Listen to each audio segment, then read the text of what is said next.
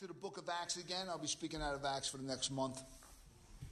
To continue where I left off finishing in chapter 11. I will go to chapter 12. And before I go into it, we have to realize, when you're reading the book of Acts, it's hard to take some stories individually. It's better to read the whole chapter. I'm going to do the whole chapter today, explain the chapter the best I can, lean on application to our personal life and maybe some contemporary life of what's going on today. So as we read, you're going to go through a story that has miraculous angelic visitations. We're going to have a man dying filled with worms. You're going to come across stories. But understand something. It's not there for novelty. It's there to highlight one truth. It's all about the gospel of Jesus Christ.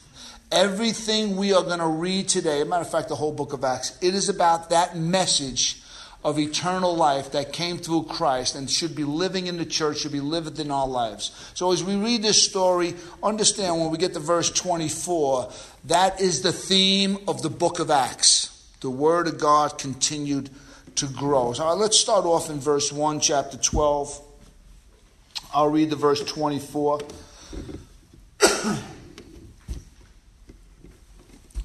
I'm going to have a drink of water. And you can't do nothing about it. I'm the preacher.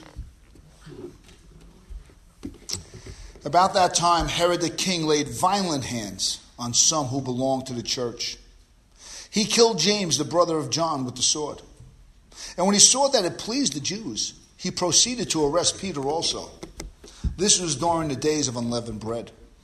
And when he had seized him, he put him in prison, delivering him over to 4 squads of soldiers to guard him, intending after the Passover to bring him out to the people. So Peter was kept in prison, but earnest prayer for him was made to God by the church. Now when Herod was about to bring him out, on that very night Peter was sleeping between 2 soldiers, bound with 2 chains, and sentries before the door were guarding the prison. Behold, the angel of the Lord stood next to him, and a light shone in his cell. He struck Peter on the side and woke him, saying, "Get up quickly." And the chains fell off his hands. And the angel said to him, "Dress yourself and put on your sandals." And he did so. And he said to him, "Wrap your cloak around you and follow me." And he went out and followed him. He did not know that what was being done was by the angel was real, but thought he was seeing a vision. When they had passed the first and second guard, they came to the iron gate leading into the city. It opened for them of its own accord. And they went out and went along one street. And immediately the angel left him. When Peter came to himself, he said, "Now I am sure that the Lord has sent this angel and rescued me from the hand of Herod and from the Jewish people were expecting." When he realized this, he went to the house of Mary, the mother of John, whose other name was Mark, where many were gathered together and were praying. And when he knocked on the door of the gateway, a servant girl named Rhoda came to answer. Recognizing Peter's voice, in her joy she did not open the gate, but ran in and reported that Peter was standing at the gate. And they said to her, "You are out of your mind." But she kept insisting, "No, it is so." And they kept on saying, "It is his angel." But Peter continued knocking, and when they opened, they saw him and were amazed. But motioning to them with his hand to be silent, he described to them how the Lord had brought him out of the prison. And he said, "Tell these things to James and to the brothers."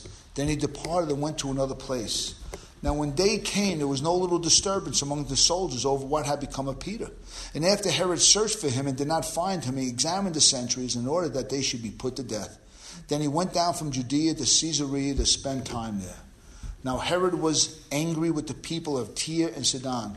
And they came to him with one accord, and having persuaded Blastus, the king's chamberlain, they asked for peace, because his country depended on the king's country for food. On an appointed day, Herod put on his royal robes, took his seat upon the throne, and delivered an oration to them. And the people were shouting, "The voice of God and not of man." Immediately, an angel of the Lord struck him down, because he did not give God the glory. And he was eaten by worms and breathed his last. But the word of God increased and multiplied. Let's pray. Father, we thank you that the most important thing is that the word of God increased and multiplied. I pray that no man and woman in this room leaves here today not knowing the importance that no matter what, the gates of hell shall never prevail against the gospel of Jesus Christ. No matter what man, a nation, or Satan and demons throw at us, the gospel of Jesus Christ will always continue to grow and prevail. In Jesus' name, amen. I start with verse 24 because that is the most important thing when we're going into a text. If we don't know that about the book of Acts, if we don't know that about this chapter, or like I said, the whole book, if we don't know it is about the increasing word of God under all circumstances. I mean, Peter was about to be put to death. James was going to be put to death. Again, the gospel and the whole kingdom of God should end. Just like it ended with Jesus in the grave, but little did they know there was a resurrection coming. You cannot stop the gospel of Jesus Christ from accomplishing that which God has sent it. That is the meaning of this chapter. That is the meaning of the book of Acts. Period.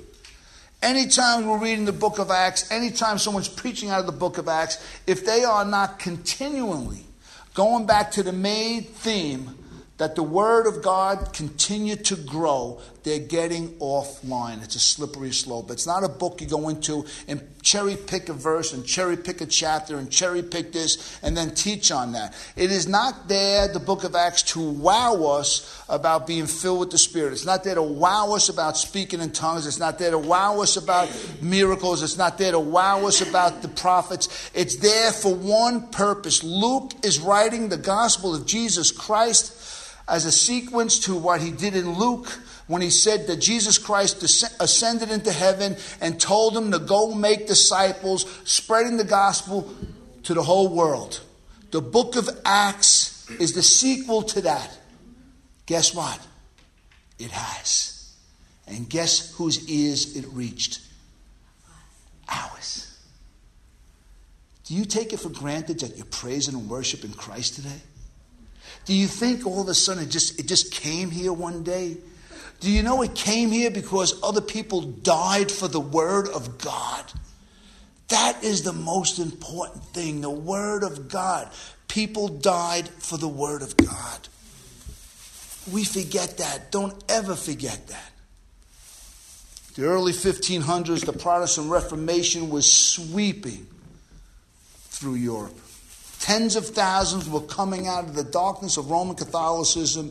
Jesus and salvation by grace through faith was on everybody's lips. Whole towns and villages were coming to Christ. The traditional Catholic Church with its altar for the Mass, the townspeople were going in by the dozens and they were ripping out the confessionals. They were ripping out the stained glass. They were ripping out everything that put a distraction between Christ and the people. They were cleansing the churches. And what was put in place was two things: the Protestant pulpit and a Bible. That's it. The Protestant pulpit and the Bible. And of course we'll have a cross. We'll have a cross. Everything God wants you to know about life in Him is in the text. Preaching all of a sudden took center stage, not the Mass. Jesus and salvation were in the Word. All God provides for His people was simply supplied in the preaching of the Word. The Word proclaimed, explained, understood, believed in the heart and mind, and applied to one's life. That was it. That's Christianity.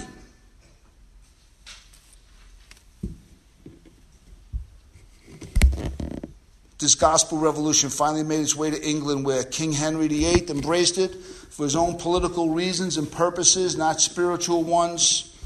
But his daughter Mary Tudor didn't take kindly to this. And listen, please, this is what I want to make a point.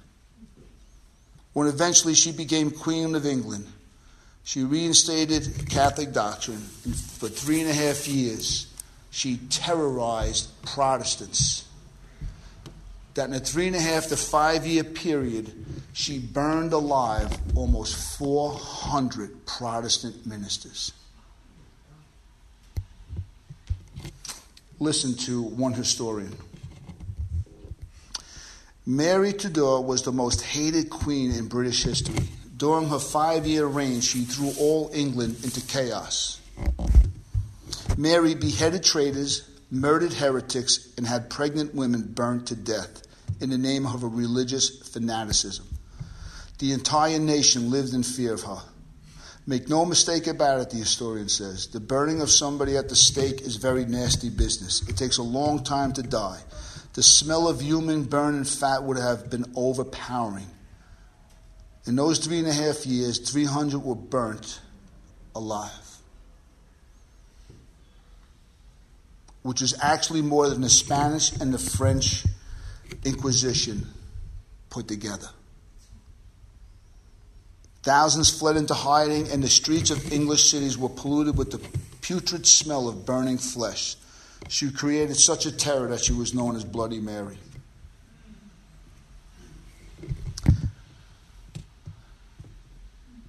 More Christians came to genuine faith in those 5 years than all the years that her father was the King of England.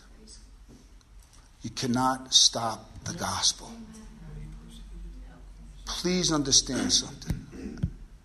That's what Christianity is. You cannot stop the message. Our text today in Luke, in Acts chapter 12, is about you cannot stop the message. We cannot get caught up in Peter getting delivered out of a jail cell. It's all part of not stopping the message. It's not about a king who was eaten by worms. It's all to highlight you cannot stop the message. It's not about anything else that you cannot. Do you know that you are on the greatest winning team ever? But this is a winning team that always looks like it's losing. We're a ragtag. Everybody laughs at us. They mock us, the Christians. They sing their songs. They got their Bible. They think we're nuts. But we're the winners. We win. We won. But it always looks like we're losing.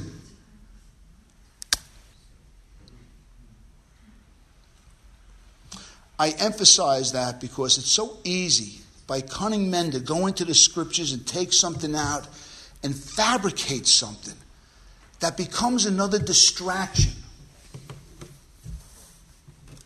And I'll get that into more in my application. You and I don't need any distractions. My life and your life has plenty of distractions themselves. I need to live passionately for something. Do you know that? Do you know you have affections? Do you know that passion for life? You know what it's meant for? God. You can be passionate for things. I'm passionate for my hobbies. I like to do things. But I cannot allow anything to become a distraction for the passion of the gospel of Jesus Christ. It is about Christ. Your whole life and every interpersonal relationship you're in, whether you like it or not, is about Christ. Can you accept that? Can you accept that everything that comes into your life is to make you and I a better Christian witness for Christ? When you understand that, every situation in your life, whether negative or positive, has meaning to it. That God is doing something.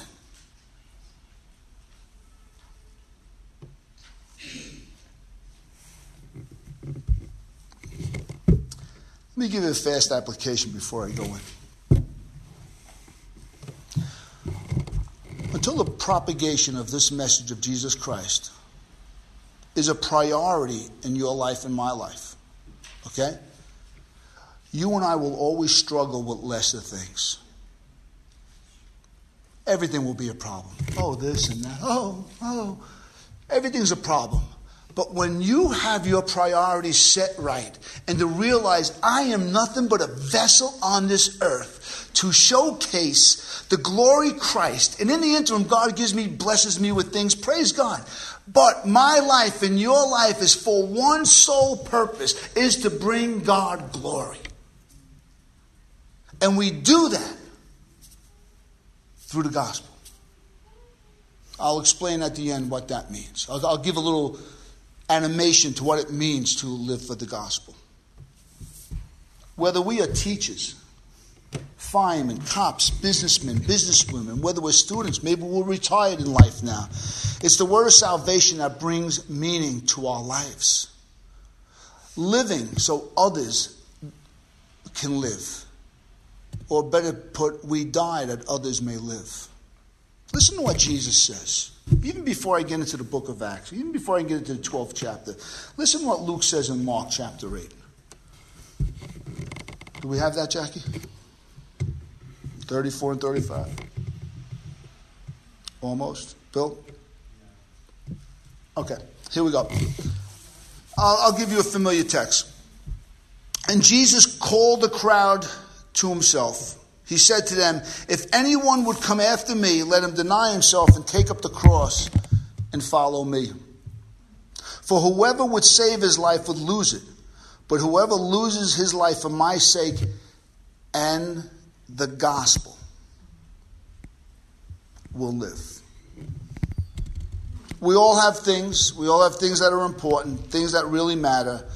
But these things, everything you're concerned about today, please listen, everything is going to pass away.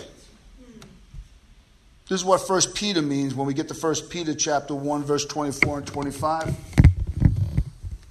All flesh is like grass, and all its glory. Do you know all your glory is just fading away? Our health is fading away. Our youth is fading away. You can gain money, you can't take it with you. You can have prestige and power. You can't take it with you.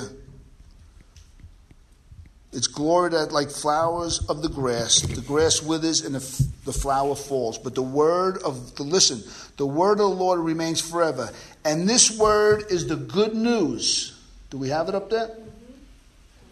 And this word is the good news that was preached to you. That's the gospel. We had someone leave this church after a while because all they said is we talk about Jesus. Oh, and salvation. Sorry. That's right. And salvation. I said, what else is there? What can I give? I got a book. I got a Bible with 66 books. That's all it's about. It's about Jesus and salvation. I got nothing else to offer you but the Bible.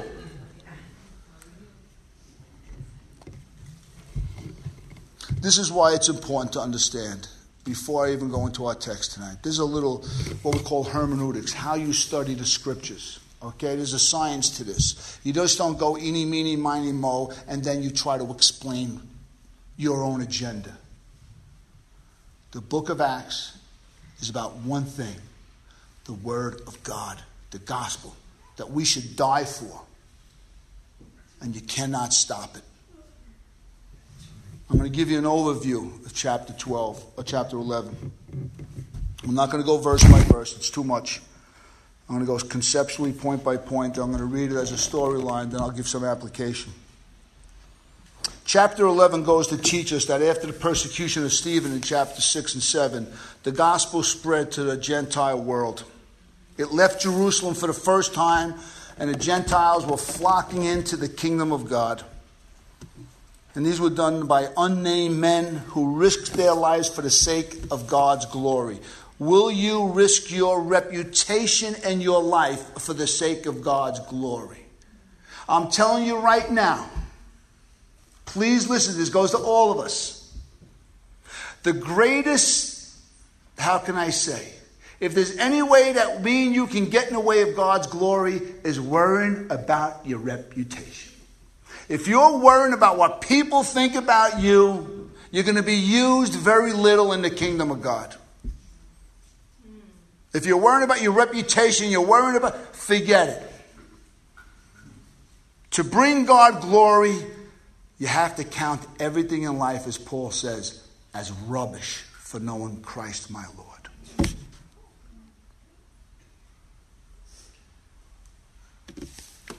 Many came to faith. Our text tonight returns to Jerusalem. That's where chapter 12 has taken place. This is the mother church. There's been a smoldering animosity towards Christian life there, from both Jewish religious life and the political life found in Herod the king. Also from the religious community expressed in the word, the Jews. Between the Jews and their leaders and Herod, there's this growing animosity. They've been putting up with and tolerating the Christian message. They can't take it anymore. It is now the Passover. And you know what was going on in the Passover when millions of Jews from around the known world came to Jerusalem and they were celebrating Moses and the law. Guess where the apostles were? Do you want to know where they were? Where God told them, go to the temple and proclaim the message of life.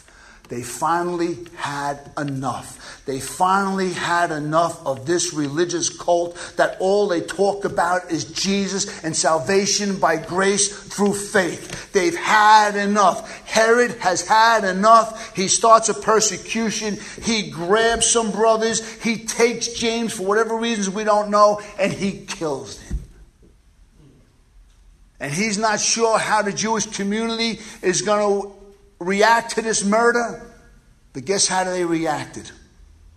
They were pleased, the Bible says. And when he saw that they were pleased, he rolled up his sleeves. He went after the head of the church, the Apostle Peter, and he says, now I'm really going to go at it. But that's where his mistake began. Because little did Herod know, there's a group of a bunch of Christians praying fervently for his release. But Peter has pulled smoke and mirrors in him already in chapter 5. He's gotten out of jail once before. So this time he puts 16 soldiers and 2 chains on him and puts him in jail until the Passover is over. He's going to wait his time. And in the interim, you got a church that's praying fervently for him. And guess what? There's a God who hears the church's prayers. There's a God who goes and sends his angels and delivers Peter out of the hands of Herod and the Jews and returns him to his own flock.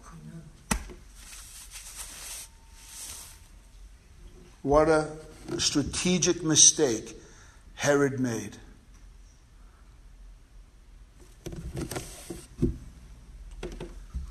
After he's set free from the angel, he immediately seeks out other believers who are meeting in a familiar place, John Mark's mother's house. These believers are praying for of his deliverance. When it happens, they don't even believe it. Oh, ye of little faith. It's like the prayer meeting. You go to a prayer meeting, but you're thinking about dinner. And everybody's praying. Come on. I've been praying for 30 years. Sometimes you drift. Sometimes your mind drifts in praying. Don't you ever know that? Am I the only one? No. Thank you. But guess who's not drifting? God's not drifting. The miracle happened and they didn't even see it. They couldn't believe it. What a great irony. They're praying, oh, set him free. And then when he's set free, they don't even recognize him. They don't even believe it. They think it's an angel. But Peter, he encourages them and gives some orders that he goes to a different place to find greater safety. Our story ends very simply with the destruction of both the guards who thought they could actually stop the gospel by imprisoning the minister. Can you imagine that? Let's put Peter in jail and it'll all stop. Little do they know that you cannot stop God. You cannot. We need to know you cannot. Do you really believe you cannot stop God? Be careful. Self-incriminating, I'm going to tell you right now.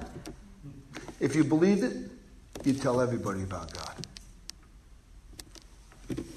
If you truly believe that, and I hope it's growing in you, then you wouldn't care about your reputation, you wouldn't care about what people thought, you wouldn't care about the hostilities, you wouldn't care about politics, you would just simply tell people, before you die, you need to be saved. You need to be redeemed. You have to get right with God. We'll talk a little more about that when it comes to application. But the gods die, and then the next one who died was Herod, who actually thought he was God. You can't get in the way of God. Don't ever take the place of God, because that's going to be the end of everybody. We got this great king. Herod was a great king. He had a great palace. He actually did a lot of good things. He was actually a religious man. But when the praise came, he didn't get out of the way. Pride always goes before the fall. God will not put up with this kind of stuff. If anybody, any king, any nation, any army gets before the gospel, they will fall. They tried to stamp out in the late 1800s, stamp out Christianity out of China. There's more Christians, there's more revival in China than anywhere else in the world.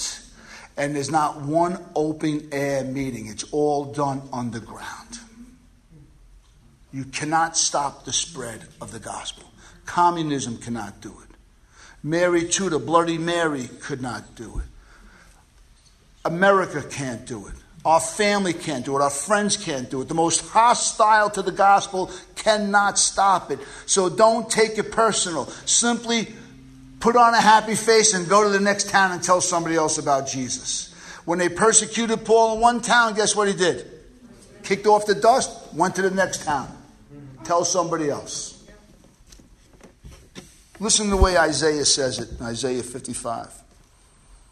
The word continues to do what God says it will do. Listen to Isaiah. For as the rain and the snow come down from heaven and do not return there, but water the earth, making it to bring forth and sprout seed, giving seed to the sower and bread to the eater, so shall my word be that goes out of my mouth. It shall not return to me empty, but it shall accomplish whether prisons, whether murder, whether threats, whether fear, it will accomplish that which I have purposed. You're on a team. You got a message that cannot fail. It cannot fail. Talking to people about Jesus cannot fail. One of the best places I like to go and talk about Christ, is very hard, is to hospice.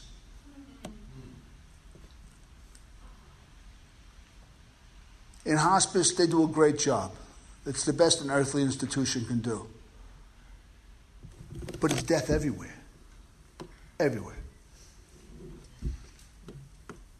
And when I first started doing that kind of work, I'd be timid. Can I whisper? Can I pray for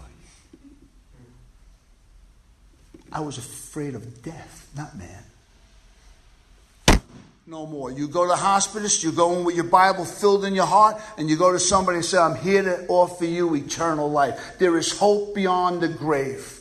You can look at someone with their last breath in their lungs, and you can give them the good news of the gospel of Jesus Christ. Wherever we go, we bring hope and we bring life. We do not bow the knee to the fear of man or to the fear of death. We bring the gospel because it brings life in every situation. You cannot stop the purposes of God. You cannot stop it. We need to believe it, hold on to it, let it live in our heart, and no matter what the world does when it persecutes us, it brings life. Now, I chose to do this chapter differently because it's a lot of work. And I want to make a point that it's not about prison breaks, and it's not about a king getting eaten by worms. Pride cannot get in the way of God. It all serves a purpose. The Word of God continued to grow. I want you to go home tonight. I want you to read chapter 12 again. And the most important thing about it is verse 24. The Word of God continued to grow. The word of God, without a sword, it continued to grow. Without an army, it continued to grow. Without a threat, it continued to grow. It continues to grow today. We don't have to threaten people. We don't have to use manipulations. We don't have to use threats. All we have to do is proclaim Jesus to people.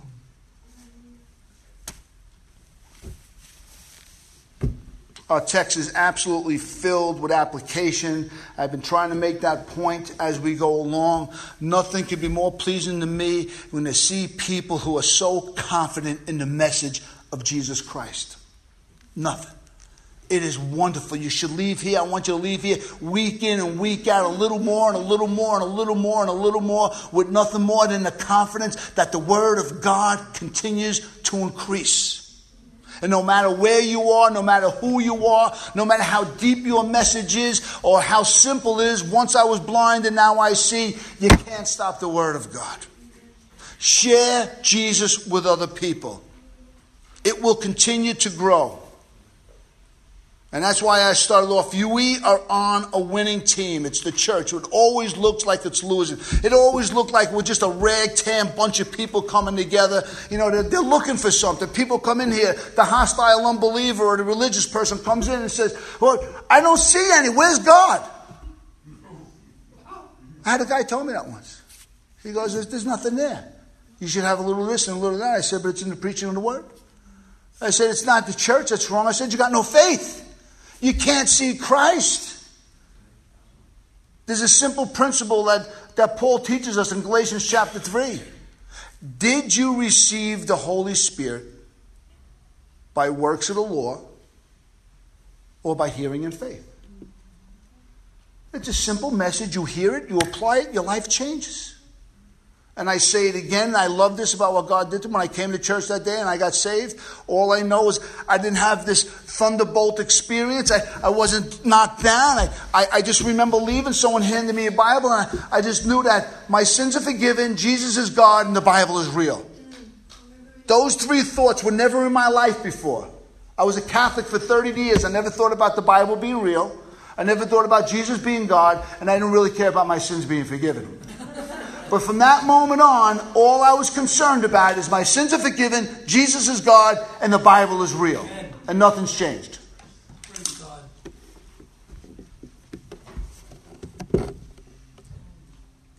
But you know something? I'm afraid as a pastor that many Christians miss out on one of the most fulfilling experiences. When we make church and when we make Christianity more than just the Word of God, and we start wanting our expectations of what God should do, we're setting ourselves up for failure. We're really setting ourselves up for failure. It's not about God getting on our team. It's about us getting on His team. It's about trading all my glory. Remember, our glory is going to fade away. All my dreams, not about my dreams, my hopes and expectations. You got to leave them at the door. Every time you come to church service, every time you come to a prayer meeting, every time you go to a Bible study, we leave more of our hopes and dreams at the door. And we take more of on what really matters, the Word of God. And that's what I want to talk about. What does that mean? I shared a couple of weeks ago, the Word of God means this. We're about the Word. We proclaim the message of Christ. We explain it in its historical context. We understand it.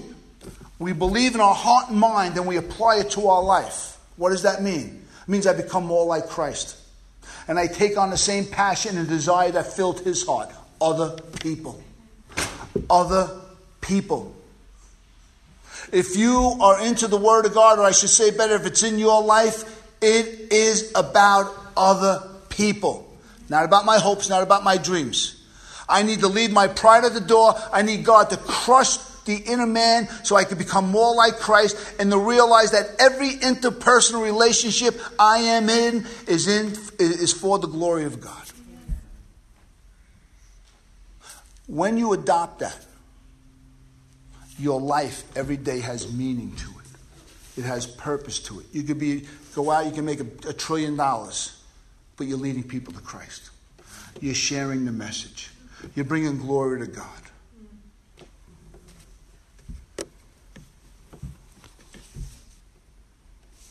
Or as I said before, the fear of what people think about us. I'm going to say this, and I'll explain it. Who cares? But we have a lot of fear of man. We do. We do. It's natural. Please, you're not looking at some. I'm not a superhero up here. I overcome the fear of man by loving Jesus and staying close to him. And sometimes I talk to people about Christ with my knees shaking. You'll never know it. But I'm doing it because I love God and I love people. And we share Christ.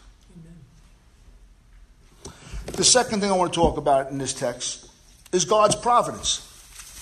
How many heard about God's providence? Yes. Do you like it? Do you like that one apostle dies and one gets freed? You want to try to explain it? Did anybody pray for James? Doesn't look like it. Was the church fervently praying for Peter? Yes. God answered that prayer because of prayer. Because they were fervently praying for Peter. You can't miss it in the text. God's providence allows one apostle, this is the first apostle to die for the faith, and he allows the other apostle to go free. Miraculously. The application comes to us in a question. Are you ready? Can you accept God's outworkings of his will in your life? Can you accept that not everything's going to turn out good? That's the application.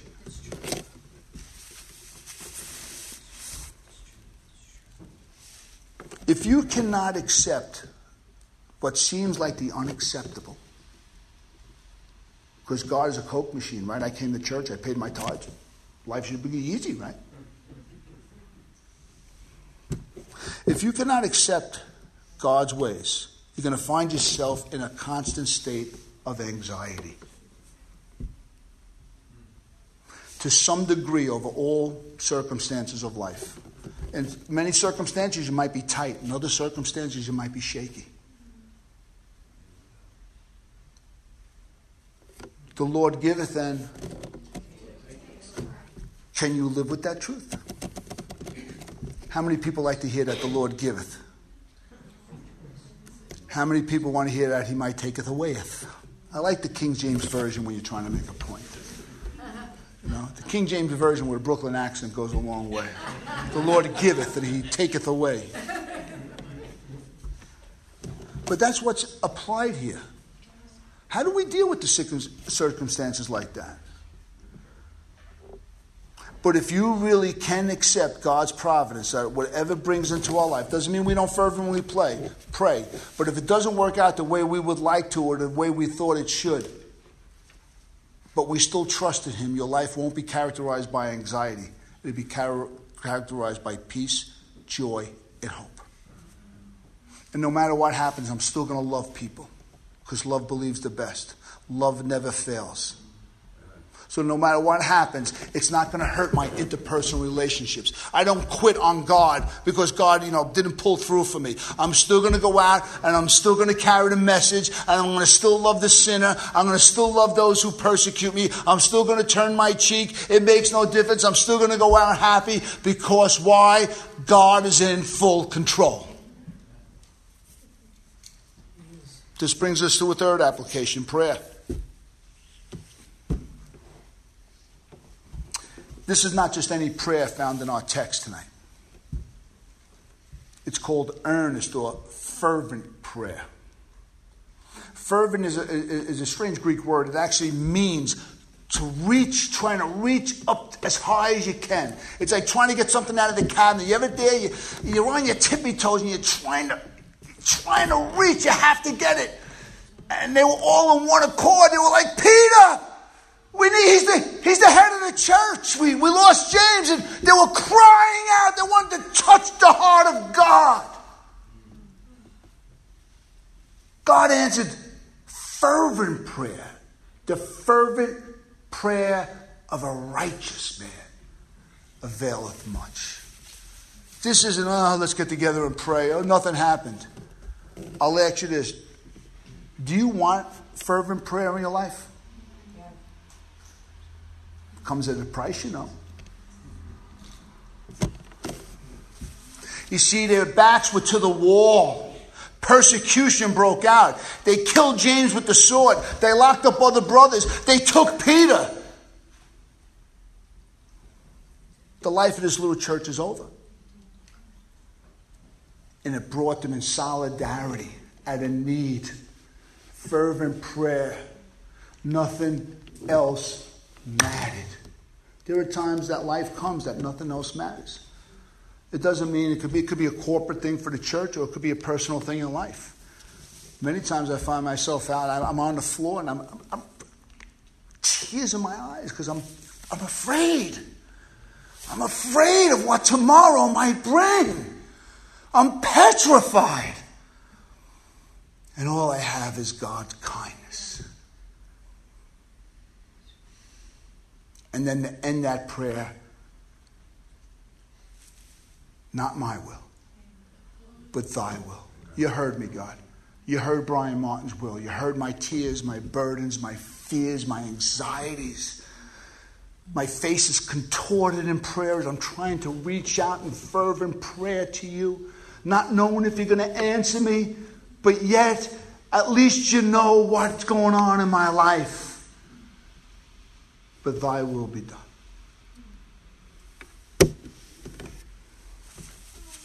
This is when real life presses against you.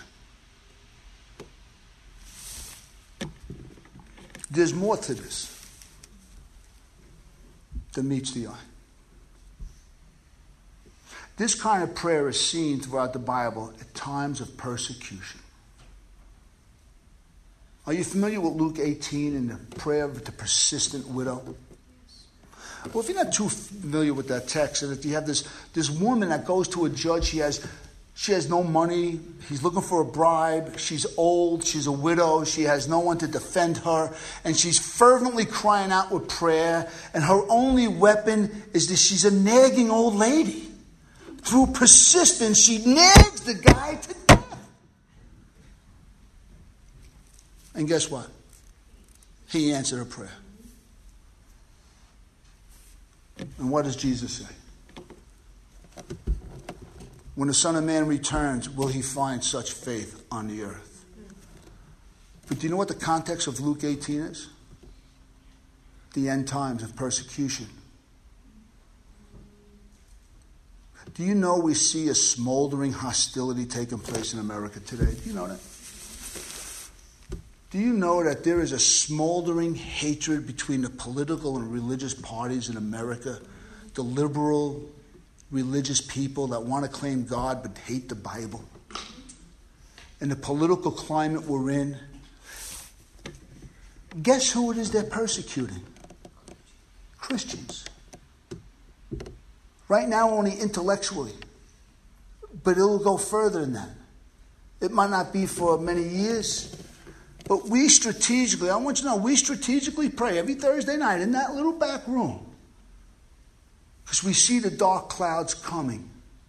How many people know the end is near? Don't raise your hand. It's self-incriminating. How many people really believe the end is near? If you do, and you are not praying, this is what it means. When Jesus returns, will he find such faith? If you truly, and I truly believe that something's going on that's not good, it's ominous, the dark clouds are here, we're not called to complain about it. We're called to pray. Pray fervently. And we'll see miracles happen. Because the word of God will increase.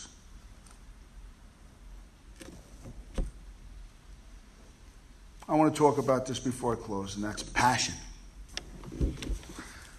I'm going to tell you I'm excited. I'm excited what's going on Monday night. Very excited. Because I'm teaching almost over 25 years. And when I see 16, 18 men in a small room in the back clamoring around the Word of God, I'm excited.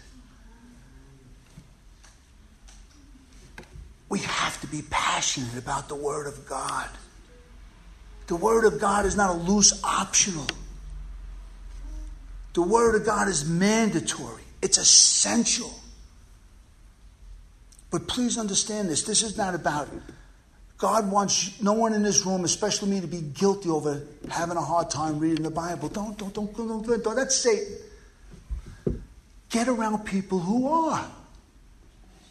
That's all. Get in the church that really supports the Word of God and elevates the Word of God, has a high view of the Word of God. Get in the Bible study that has a high view of the Word of God. Get in a woman's Bible study that has a high view of the Word of God. Come to Bible study that has a high view of the Word of God. Come and say, teach me. That's what the disciples said. The disciples said, teach us how to pray. We don't know. We watch you pray, Jesus. I've seen John the Baptist and his disciples praying, and I've seen the Pharisees. But you pray differently, Jesus. You pray like you're talking to God as your Father, who gives good gifts.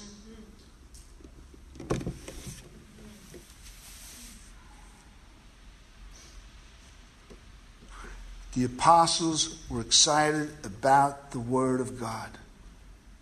When you're excited about the Word of God, please hear me. Our lives become very small. Our problems become very small. Our concerns become very small. Life becomes simple. And I got a single-minded devotion to God. All I want is to be used by God in other people's lives.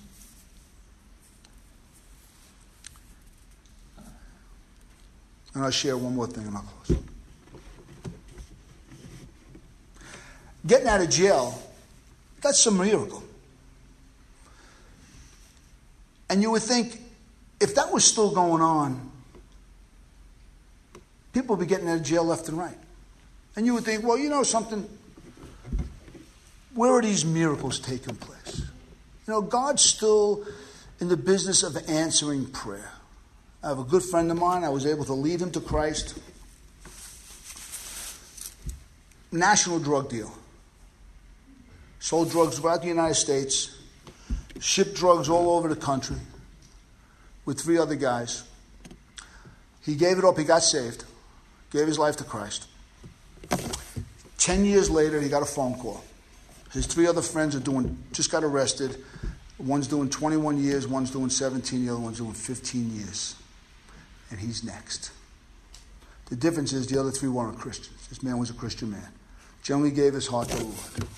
And I can remember him telling me, I felt sick. Mm-hmm. He now has 4 children and a wife. And he's sitting there. He lost like 30 pounds in a month. He's white as a ghost. And what do you say? I just remember a bunch of us praying. And we prayed and we prayed. And he belonged to another church and they prayed. And we took care of everything. We took care of the finances of the home. We all got together. And we prayed. His lawyer was a Christian. The FBI agent was a Christian. It seemed that the judge could have been a Christian. And after a year and a half of torture, he got what we'd call a slap on the wrist, and he had to go to, a federal penitentiary for like 18 months. He got out on good behavior. But here's the point. God answers prayer. But I can remember when he told me that news, because I knew the other gentlemen, and they were all away for a long time. There was no way he was not going to go away. But God intervened. Did he open up a jail cell with an angel? No. Did he make a way that seems to be no way? Yes. We pray and we cry and we're burdened. Fervent prayer sometimes is painful prayer. It's the attachment of our heart and soul for the care of someone else in their life. They loved Peter, just like I love my friend. And we love one another. And I can tell you now, if anything ever happens to me, I know there's people that would offer fervent prayer for my life. And that's the important part of being part of the local church and everybody knowing who we are. So when something happens, we can offer up fervent prayer. Father, we thank you. We thank you, Father God, for the text. We thank you for prioritizing our life, God, that it's about the gospel of Jesus Christ, God, that we should decrease, that Christ can increase, Father God, that we can be better witnesses of the gospel, Father God, that you give us wisdom and understanding and knowledge in all our interpersonal relationships, Father God, that we look past the problems of the people and realize they're just human beings created in the image of God, and that we are strategically put in people's lives to hear their problems, to have empathy, to have sympathy. And then, God, by your grace, share the gospel of their salvation. Help us in this endeavor, Father God. Help us that the word of God will continue to increase at Sonship Ministries. I pray that the word of God continues to increase in all our lives, Father God. Father God, let us find our fulfillment, and not in the glories that are going to fade away, but in the abiding word of God, by which we were saved and abides forever. Let us find our fulfillment in the gospel of Jesus Christ. In his name I pray.